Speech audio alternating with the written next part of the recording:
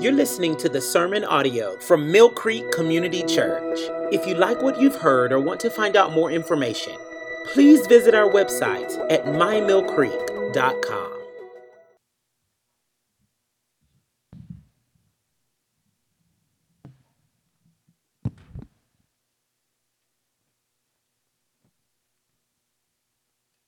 Good morning. I am Dora Drendel, and I will be reading this morning's passage from Genesis 45, verses 1 through 15. Please go there with me. If you can, that's on page 27 on the chairback Bibles in front of you. If you don't have a Bible, please feel free to take that as a gift from us to you. So Genesis 45, 1 through 15. Then Joseph could not control himself before all those who stood by him. He cried, "Make everyone go out from me." So no one stayed with him when Joseph made himself known to his brothers. And he wept aloud, so that the Egyptians heard it, and the household of Pharaoh heard it. And Joseph said to his brothers, "I am Joseph. Is my father still alive?"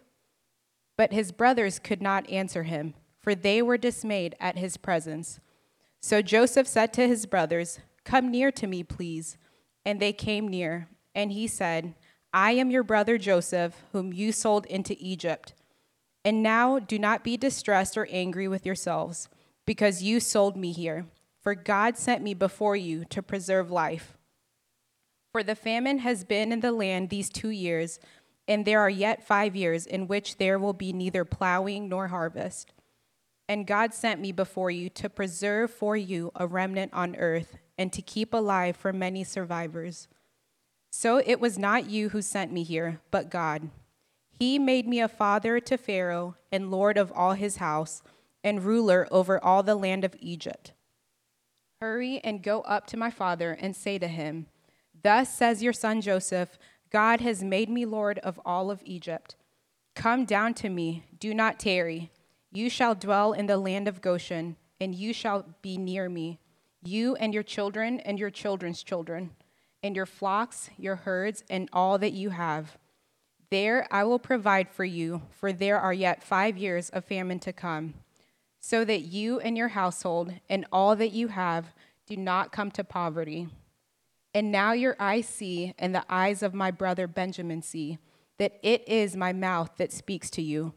You must tell my father of all my honor in Egypt, and of all that you have seen. Hurry and bring my father down here.' Then he fell upon his brother's Benjamin's neck and wept, and Benjamin wept upon his neck. And he kissed all his brothers and wept upon them. After that, his brothers talked with him. This is the word of the Lord. Please pray with me. Lord, thank you for this morning. Thank you for just being able to gather together and worship and hearing the preaching of your word. I pray that you be with Jeremy, that you give him clear words, Lord, that our hearts are open and ready to receive what you have with this morning's passage. Thank you so much for who you are. In your name I pray. Amen.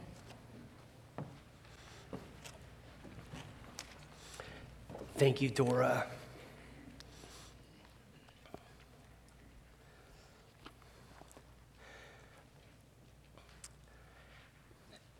Have any of you lost friends over the last couple years? Any of you lost friends over the last couple years? I wouldn't be surprised seeing all we've had to navigate, from COVID to the overflowing tensions after George Floyd, its murder. We've been through contentious presidential elections. The political nuclear buttons seem to be getting pressed all the time. And that can create relational strife. Or maybe you've lost a friend, or you've struggled in a relationship with a family member for reasons that have nothing to do with national issues. I was just wondering if anybody here like me's lost a friend in the last couple years. It just feels like our world's gone bananas. One of my favorite singer-songwriters is Sarah Groves. If you haven't checked her out, man, you should. She's got this song more recently released called Deal Breaker, and I just love the way she puts it.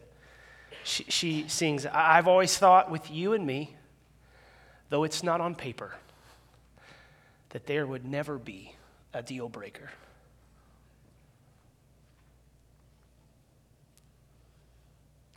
I mean, relational conflict is hard. Relational conflict is hard, and it's almost everywhere you look, especially in churches.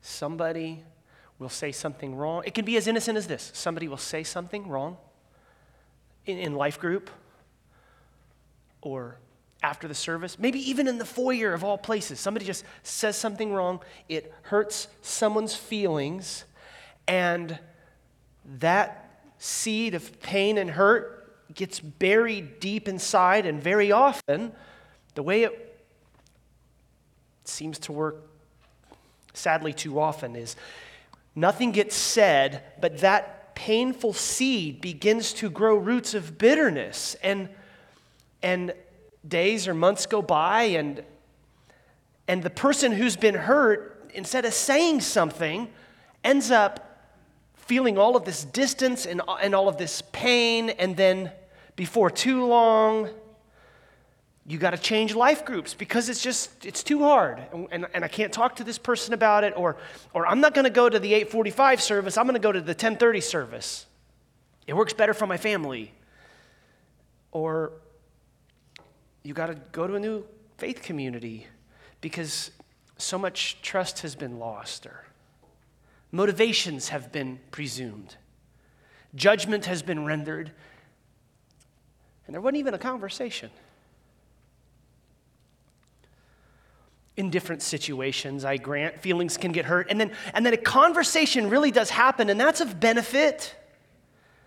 But if the issue isn't truly resolved and that bitter root isn't ever extracted, it can still cause infection.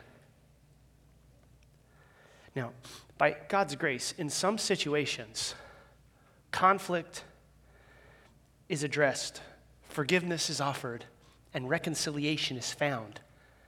And there's healing.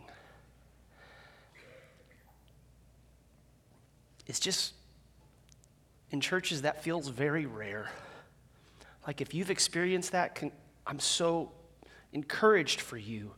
It's just rare that the very people who gather week after week, believing at the core of our faith that God has reconciled us to himself by a Redeemer, that we who hold that truth have such a hard time being reconciled to one another.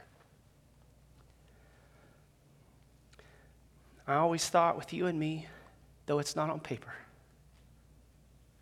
there'd never be a deal breaker. Man, for Christians, I wish there was never a deal breaker. This is hard.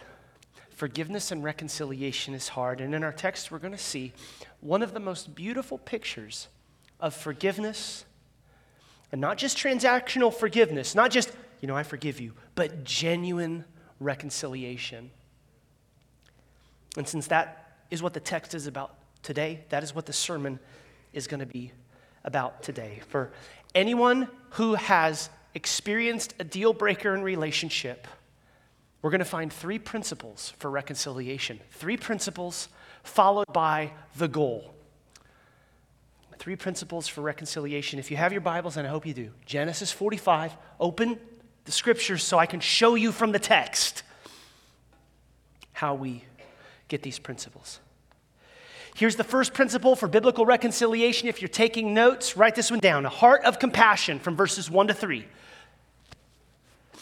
A first principle for biblical reconciliation is that you would have a heart of compassion. As we begin in our text, we see Joseph there.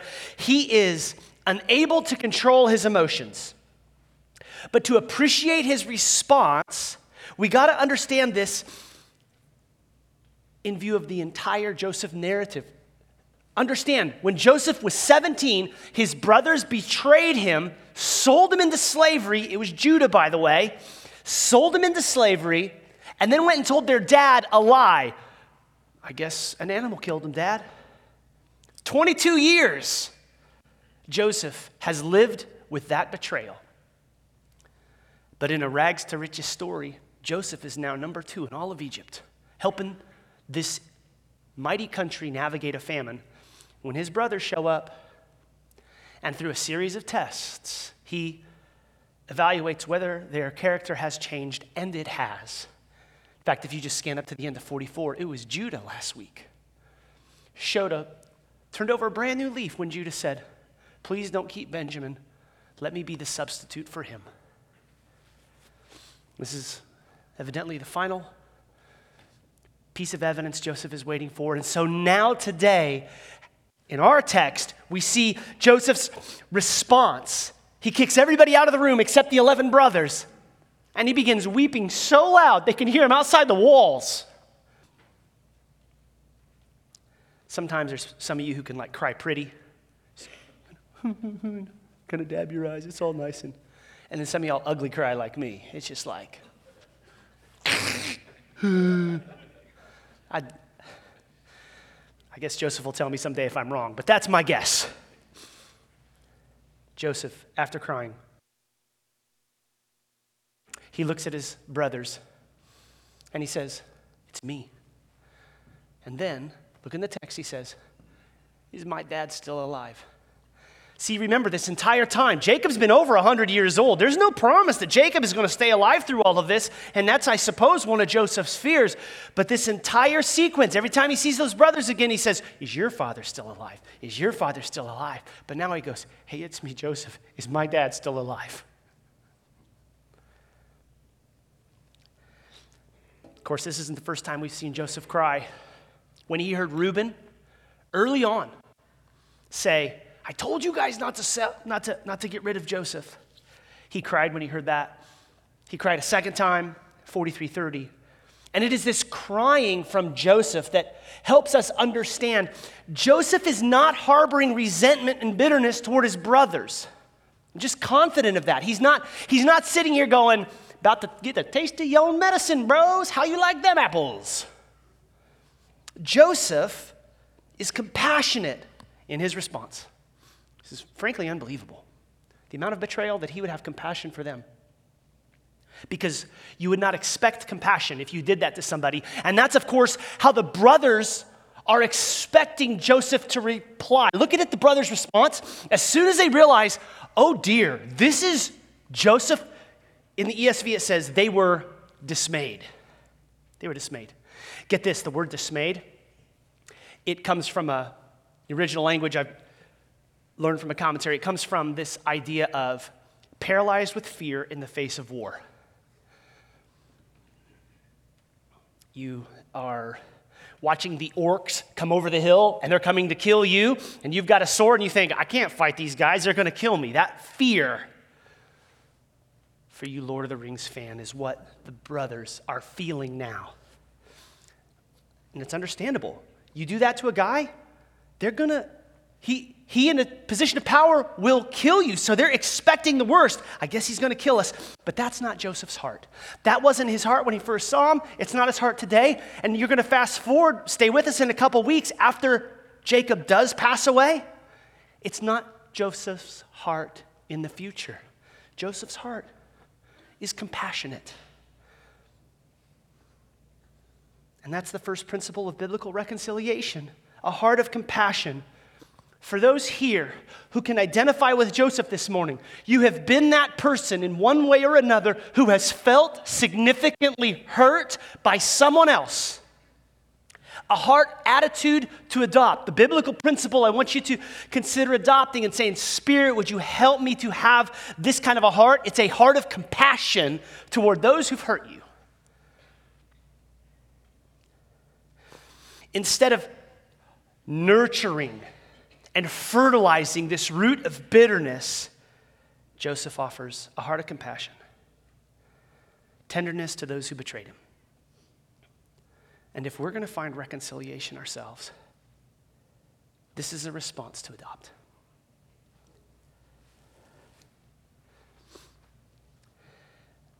Now then, this text fits well when we're the person who has been hurt. But I want to flip with you real quick, and I want to put ourselves in the shoes of others, because inevitably, all of us have certainly been on the receiving end when somebody else has hurt us bad, but the other side's true too.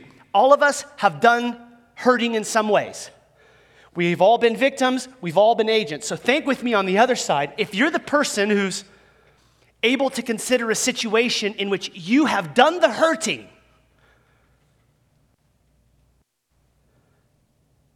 how should we respond when we are the people who have hurt someone else?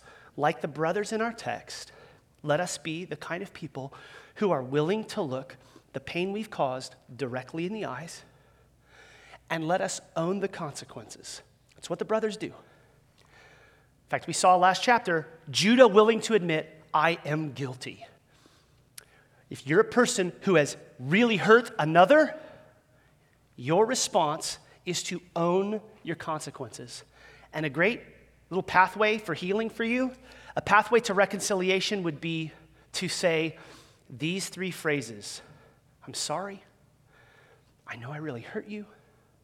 Please forgive me.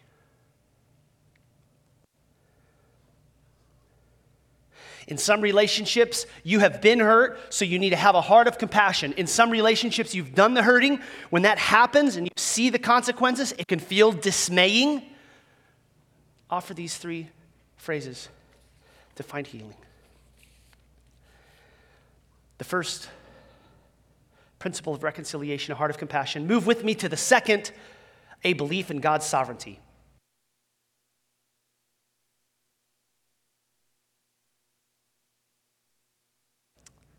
Back to the text, we see Joseph's response to the dismay of his brothers. Look what he says, come here, it's me.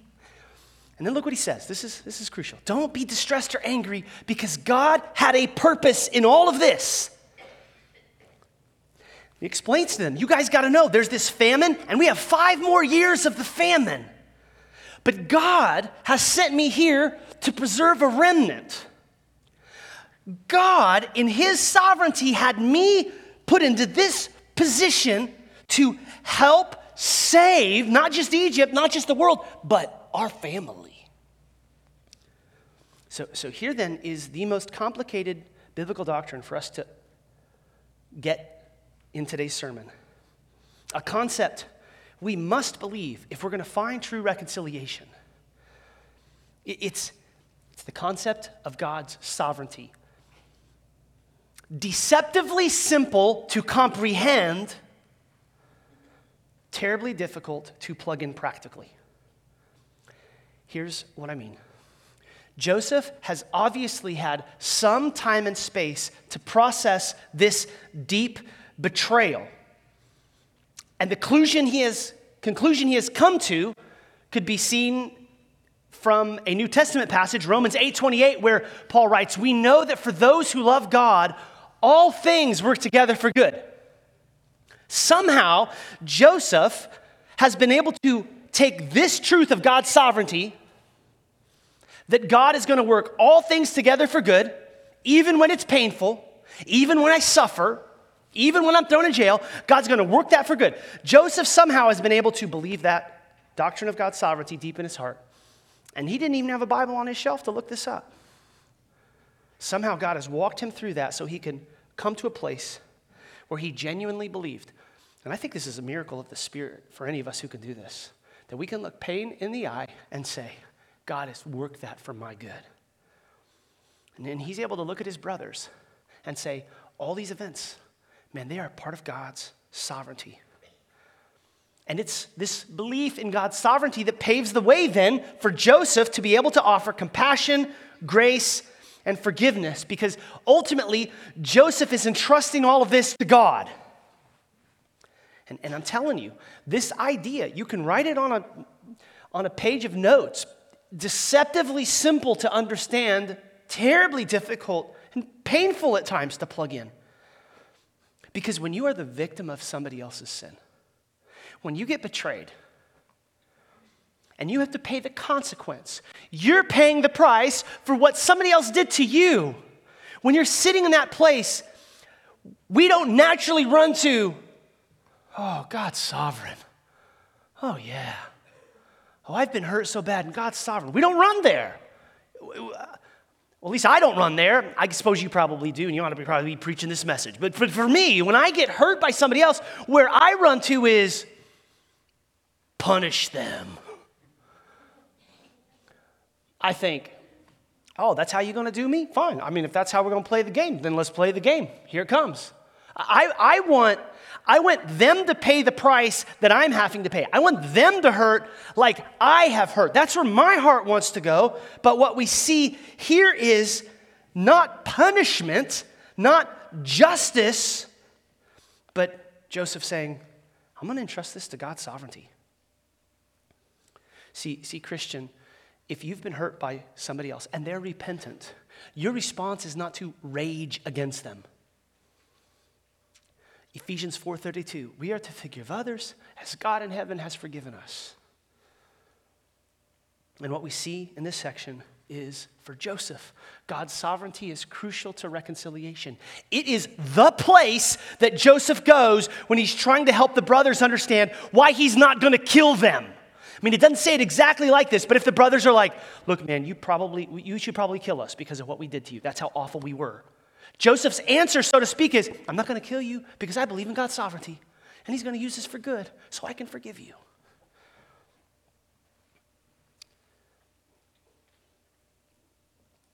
For those of us here who've been hurt, if you don't understand God's sovereignty, if you haven't considered how the doctrine of God's sovereignty actually connects to your healing, you can get very stuck. You can get stuck because on the one hand, you may think, oh my goodness, I've been hurt so bad. Is it that God's not powerful enough to protect me from this pain? Is that why I'm hurt so bad? But God's sovereignty tells you, no, he's powerful. But then maybe you get stuck on, well, maybe he's not loving, because why would a loving God put me through that? But God's sovereign, so he's loving as well. Which means if we really believe in God's sovereignty, even though we may be deeply hurt, we can look at it and go, God, I don't know why. But I know you're powerful, I know you're loving, I know you're wise, so you must have a bigger purpose than I can see. And God, it'd be real great if you would just download the PDF so I could read what your plan is. I'd really appreciate that. He doesn't do that very often. But he does call us to say, I will trust you even though it hurts, that you're going to do something.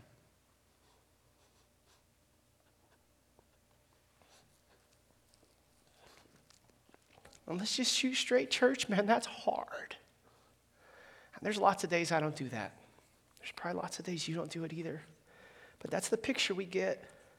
I'm waking up this morning. I'm going to do my best to, again, entrust this pain to you. Now, of course, God's sovereignty does not erase human responsibility. What we have to understand is just because God is sovereign doesn't mean the boys are now innocent of what they did. No, they did that, and there are consequences, but a pathway for reconciliation. If you're stuck and you find yourself going, man, I cannot come to peace in this relationship, perhaps the place you're stuck is God's sovereignty. For those feeling stuck in reconciliation, perhaps this afternoon, get by yourself and get on your knees and say, God, best I know how, I want to believe in your sovereignty in this deeply painful situation. And would you help me find peace? And tell him, I believe you really are good. I believe you, God, you really are loving. I believe you really are wise, and help me find peace that surpasses all understanding, that I might trust, even though I don't see it today, you're going to use all of this pain for my good, their good, everybody's good. That's how we plug in a belief in God's sovereignty.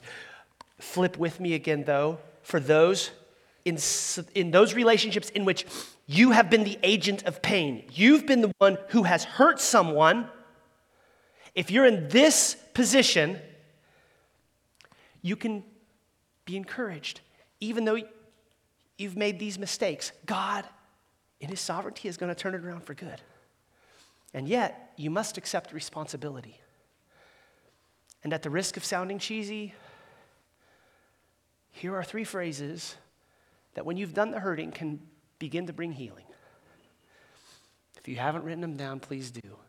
When you've done the hurting, say to the person, I'm sorry. I know I've hurt you. Please forgive me.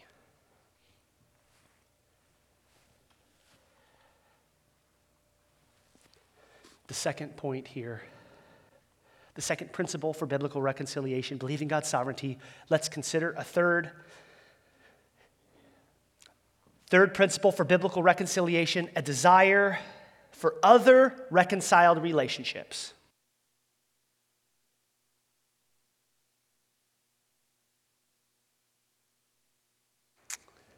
Having explained to his brother God's sovereignty over the circumstances, Joseph now turns to his plan to help the family survive the famine. Look in the text. He tells the brothers, hey, hurry home. Go tell dad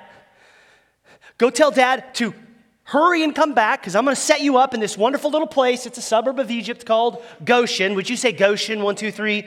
Goshen. And there in Goshen, Joseph is going to provide enough for his family that they will not fall into poverty. Verse 11. Verse 12, Joseph says, hey, Benjamin, look at me, bro. It's really me. Of course, Benjamin is his full brother. Same biological mom, same biological dad. The others are half. He says, Benjamin, it's really me, which I take to be Joseph's way of saying, look, when you get back home, these 10 brothers are probably going to look at dad and be like, Dad, Joseph's alive. And Jacob's going to be like, you guys are a bunch of scoundrels. I don't believe you. But Benjamin, you've seen me. And Dad will believe you. It's me. Tell him I'm alive. Verse 13. I love this. Reminds me of kids. Maybe you said this to your dad. Hey, Dad, look at me. Or the way our kids say to us, look at me. Hey, fellas, make sure you tell Dad I'm a big deal down here in Egypt. Tell him about my honor. And then for the second time, he says, and would you tell Dad to hurry? I'm imagining Joseph has a lot of meetings he has to be a part of. He can't just leave to go get his dad. So he says, tell Dad, hurry, I'm waiting. This is all exciting. From Joseph's point of view, man, this is what he's been waiting for. Stopwatch has started. Get Dad back here. And certainly as the boys take all their stuff and they begin to go back to the promised land, in one way it's very exciting because they know we're in the middle of a famine and we could have died, but we're going to be okay. Because Joseph's in charge and he's going to protect us. He's going to bring us to Goshen. So that's really exciting news as they travel to tell Jacob. But there's not so much exciting news to tell Jacob too in there. I mean, not for Benjamin. Benjamin just, I got the silver. I got 5 changes of clothes. I'm good. But for the 10, because remember, this 22 years ago, the 10 lied to their dad. For 22 years, they've not said anything. But in God's sovereignty, 22 years of hidden sin is coming out. And what we find implied in this text is Joseph saying, you need to go home and you need to make it right with Dad. You got to go home and tell him the truth. Can you imagine such a confession? I mean, I hate having to confess my sin any day of the week. How much more? It's 22 years old. And what I want you to note then is how important it was for the brothers not only to be reconciled to Joseph, that's crucial, but Joseph's heart is, I also want you to find reconciliation with Dad as well.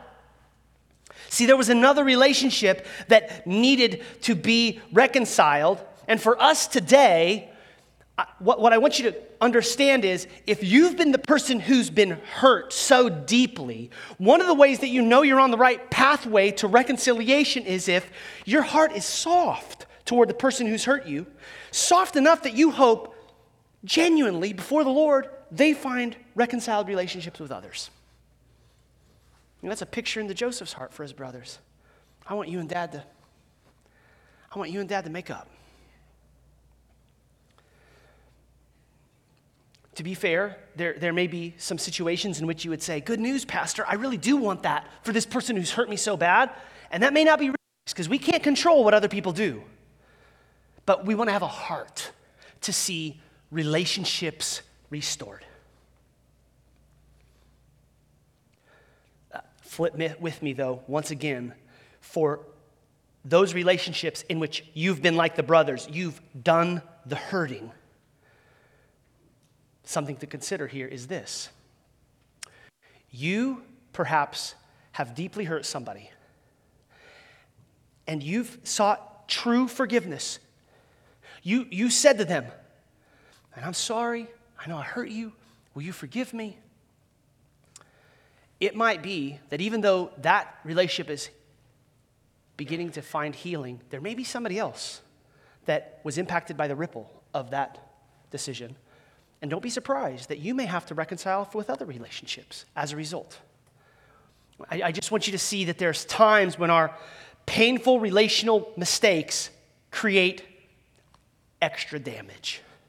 Be prepared to say sorry for that too. The third principle, though, for biblical reconciliation, a desire for others to experience forgiveness.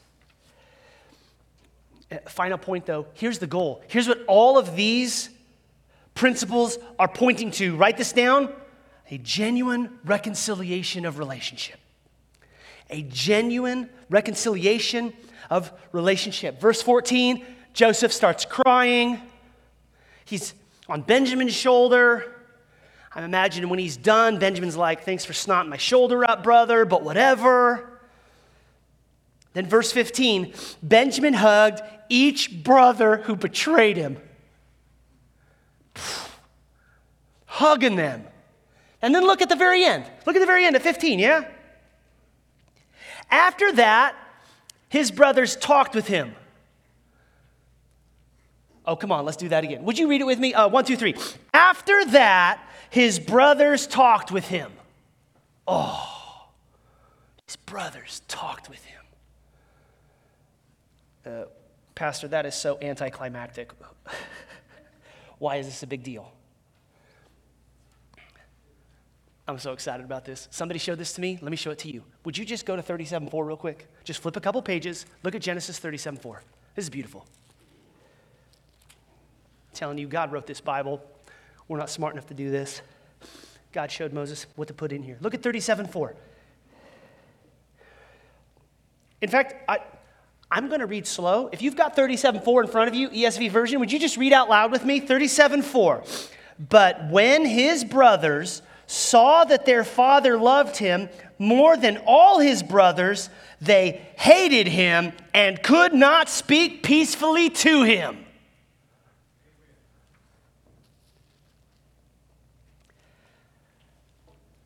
See, way back when we first met Joseph, those brothers hated him so much they couldn't talk. And some of you might have been in this situation where you are so mad. When you get in a room with somebody that's hurt you so bad, you hate them. You don't want to talk to them. There's so much hurt. There's so much pain. There's so much anger. But now, 45:15, they can talk.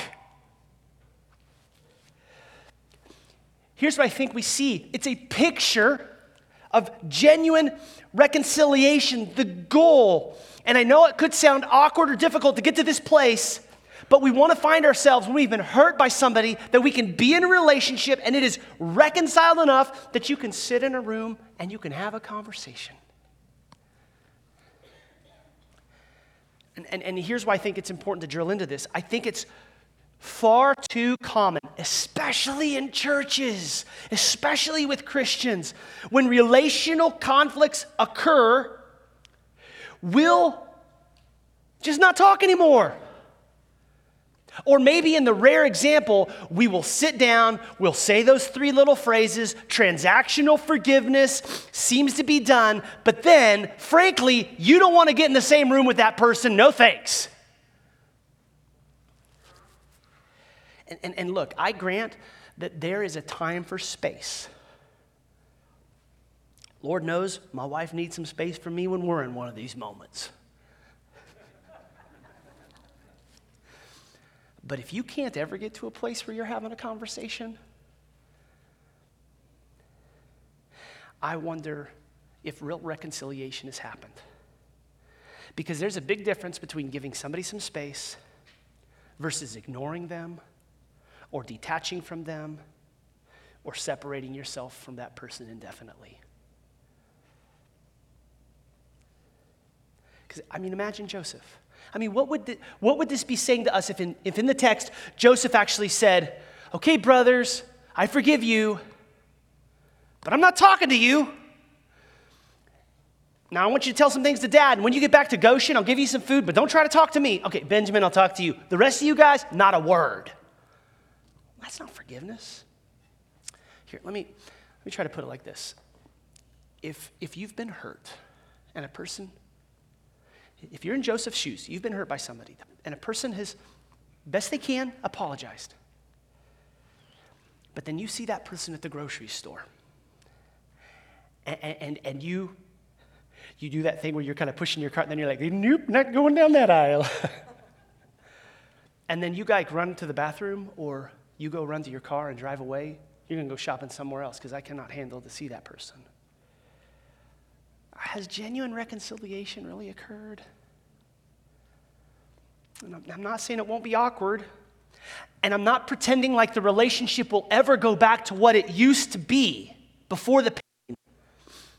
But I think there's a picture here revealing that biblical reconciliation is very close if you can get into a room and you can have a conversation. For those who've been hurt, you need some space, move slowly, but understand, eventually, I think you got to be able to talk.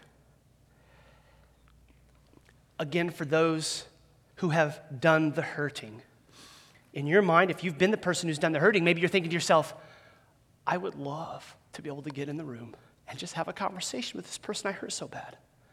But understand, that's going to take some time, and it may feel quite awkward. My encouragement to you is pray for it, genuinely say you're sorry, genuinely walk through those 3 steps, and then best picture I can get is be like a sophisticated ballroom dancer who is not leading but is following. If you're the person who wants to get to a place where you can have reconciliation and a conversation, but you did the hurting, follow the other person's lead.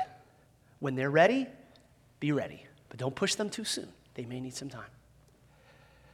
A crucial caveat for those who have been victims of abuse, or those of you who've been victims of harm or threats, genuine reconciliation does not necessarily mean you have to sit down and have a one-on-one conversation with that person ever.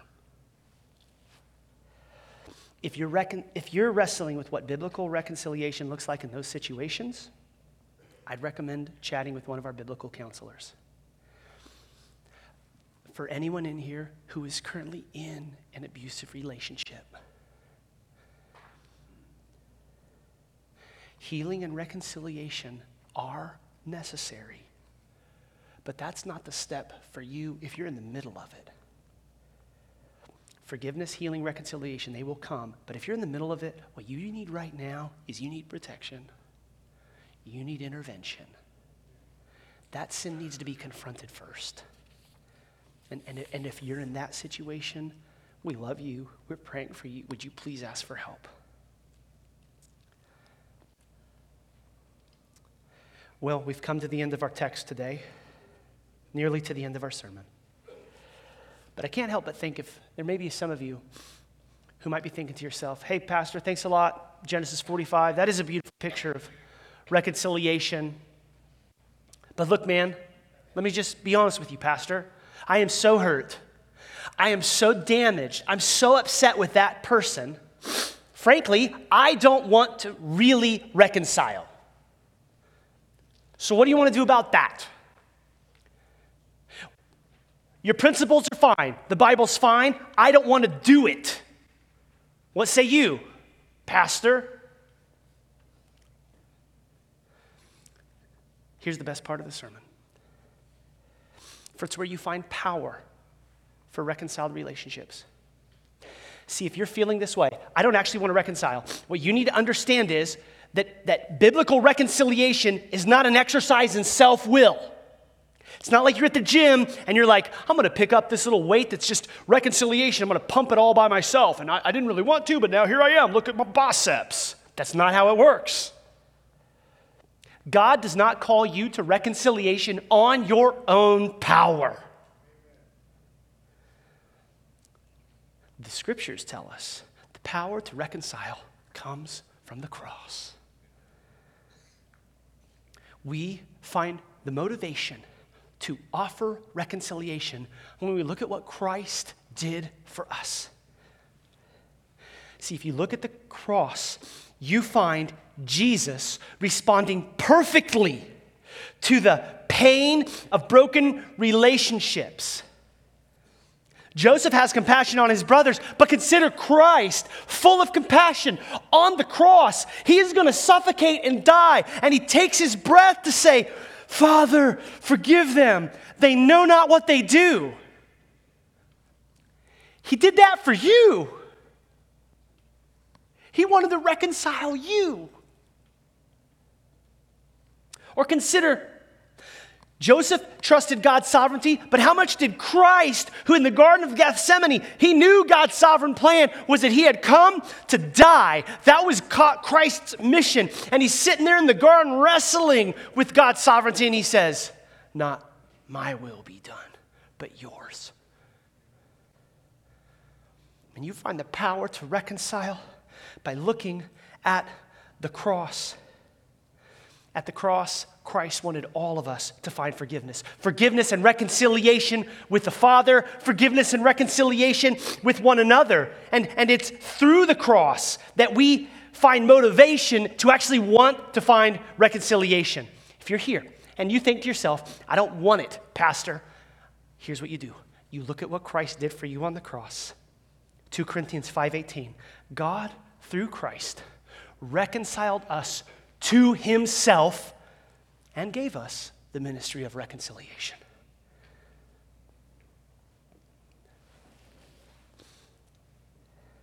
You got to get that because it's crucial.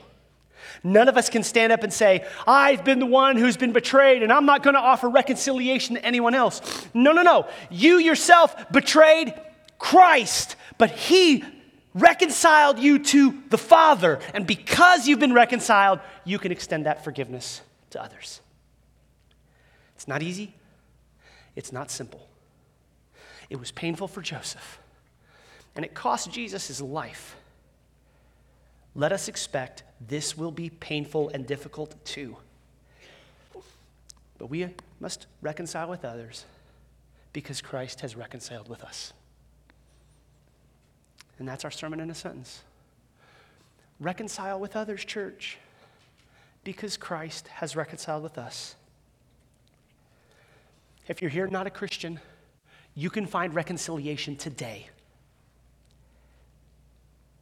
Call out to Christ. If you are a Christian and you've been hurt, pursue peace. Look for healing. New beginnings. Look for second chances. Some relationships are a deal breaker today, but they don't have to be a deal breaker forever. Just imagine what it would be like if the same reconciliation the Father gave you, you could extend to others. Can you imagine a day where the relationship is soft and reconciled? And instead of being in your bunkers, firing at each other, you're walking together through no man's land, shaking hands, patting backs. May God give us new beginnings as far as the eye can see. Please pray. Father, thank you for your word. I pray true reconciliation would occur. For those who don't know you, save. Do this work, Spirit. In Jesus' name, amen. If you like what you've heard or want to find out more information, please visit our website at mymillcreek.com.